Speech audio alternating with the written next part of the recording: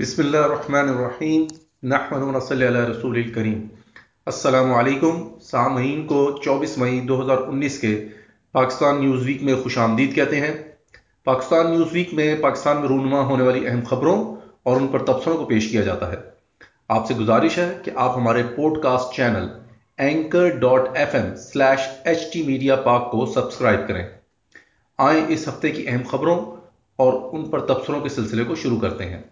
پہلی خبر، 20 مئی 2019 کو پاکستان کے وزیر خارجہ شاہ محمود قریشی نے بھارت سے کہا کہ وہ مذاکرات کی میز پر آئے اور بھارتی انتخابات کے بعد نئی دہلی میں نئی حکومت اقتدار میں آنے کے بعد علاقائی امن کے لیے پاکستان سے رابطہ کرے۔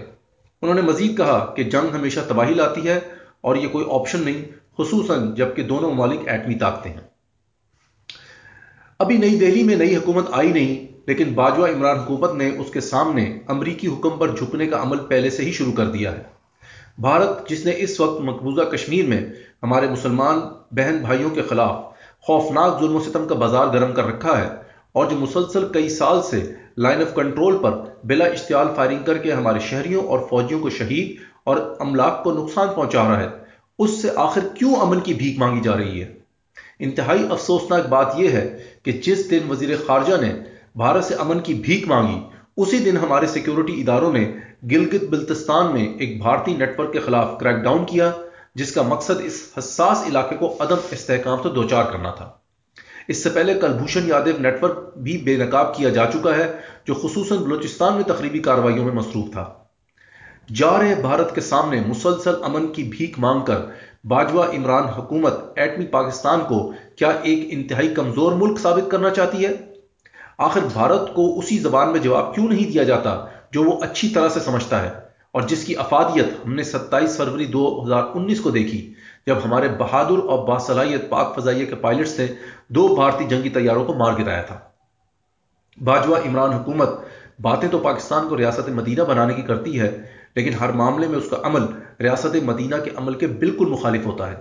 رسول اللہ صلی اللہ علیہ وآلہ وسلم نے مدینہ کے خلاف جارحیت کرنے والی کسی قوت سے امن کی بھیک نہیں مانگی، بلکہ ان کی ہر جارحیت کا منہ توڑ جواب دیا۔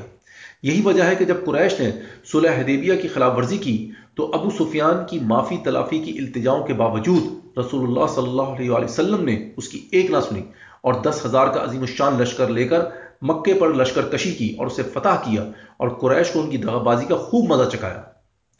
آنے والی حقیقی ریاست مدینہ، جو کہ نبوت کے طریقے پر خلافت ہوگی، بھارت سے امن کی بھیک نہیں مانگے گی، بلکہ اس کی ہر جارحیت کا منہ توڑ جواب دے گی اور مقبوضہ کشمیر کے مسلمانوں کو بھارتی افواج کے ظلم و ستم کے حوالے نہیں کرے گی، بلکہ منظم جہاد کے ذریعے انہیں اور مقبوضہ کشمیر کی اسلامی سرزمین کو آزاد کرائے گی، کیونکہ جارحے کے خلاف اللہ سبحانہ تعالیٰ کا یہی حکم ہے۔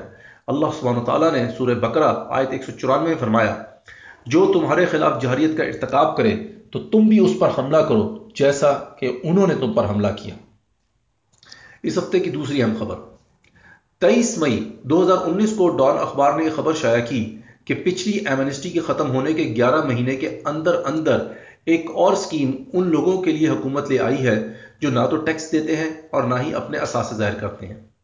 نئی ایمنسٹی اسکیم جائیدادوں میں سرمایہ کاری کرنے والوں کو ڈپٹی کمشنر کی جانب سے زمینوں کی تعین کی گئی قیمت کے 150% پر 1% ٹیکس دینا ہوگا۔ یہ شرح بھی مارکیٹ کی قیمت کا ایک بہت ہی معمولی حصہ ہے۔ اس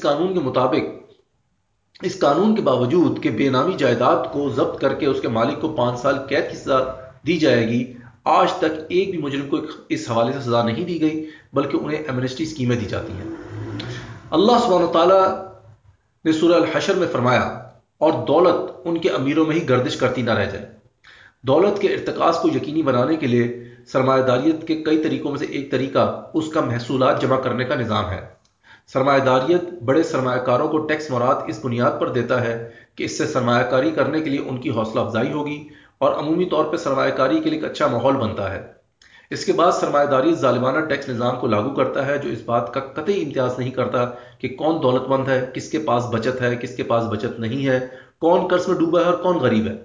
اسلام میں ٹیکس غریب اور قرض میں ڈوبے شخص سے نہیں لیا جاتا، بلکہ وہ زکوٰۃ کا مستحق ہوتا ہے۔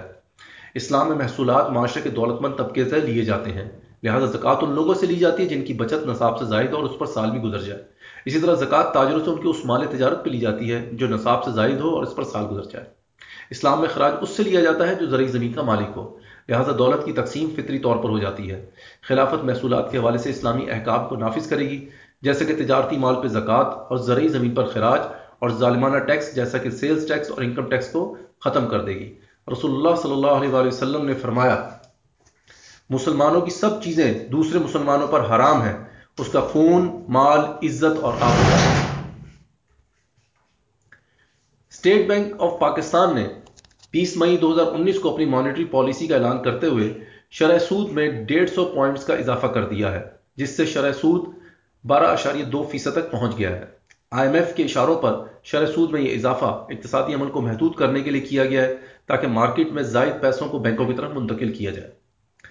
سرمایہ دار نظام میں شرح سود میں اضافہ سرمایہ کا رخ بینک کی طرف کرتا ہے، کیونکہ سرمایہ دار کو بینک میں پیسے رکھوانا کسی معاشی سرگرمی میں استعمال کرنے سے زیادہ منافع بخش لگتا ہے، اور اس کے نتیجے میں معاشی سرگرمیاں محدود ہو جاتی ہیں اور بے روزگاری میں اضافہ ہوتا ہے۔ چنانچہ پاکستان کے عوام ایک طرف تو IMF کی ایما پر آنے والے بجٹ میں ٹیکسوں کا بوجھ برداشت کریں گے اور دوسری طرف روزگار کے مواقع کم ہونے پر بے روزگاری کا سامنا بھی کریں گے۔ اس پالیسی کا مقصد قیمتوں اور افراط زر کو کنٹرول کرنا ہوتا ہے۔ سرمایہ دار نظام میں اگر افراط زر کو کم کرنے کی کوشش کی جاتی ہے تو بے روزگاری بڑھ جاتی ہے، اور اگر بے روزگاری کو کنٹرول کرنے کی کوشش کی جاتی ہے تو افراط زر بڑھ جاتا ہے، اور کبھی بھی مکمل طور پر یہ نظام بے روزگاری یا افراط زر کو ختم نہیں کر پاتا، اور یہ سلسلہ ہر سرمایہ دارانہ معیشت کا خاصہ ہے۔ اس صورتحال کی وجہ یہ غلط مفروضہ ہے کہ سرمایہ بغیر اقتصادی عمل کے پیدا کیا جا سکتا ہے، حالانکہ ایک دیرپا اور مضبوط معیشت صرف وہی ہو سکتی ہے جہاں سرمایہ پیداوار کے ذرائع یا اقتصادی عمل کے ذریعے سے پیدا ہو۔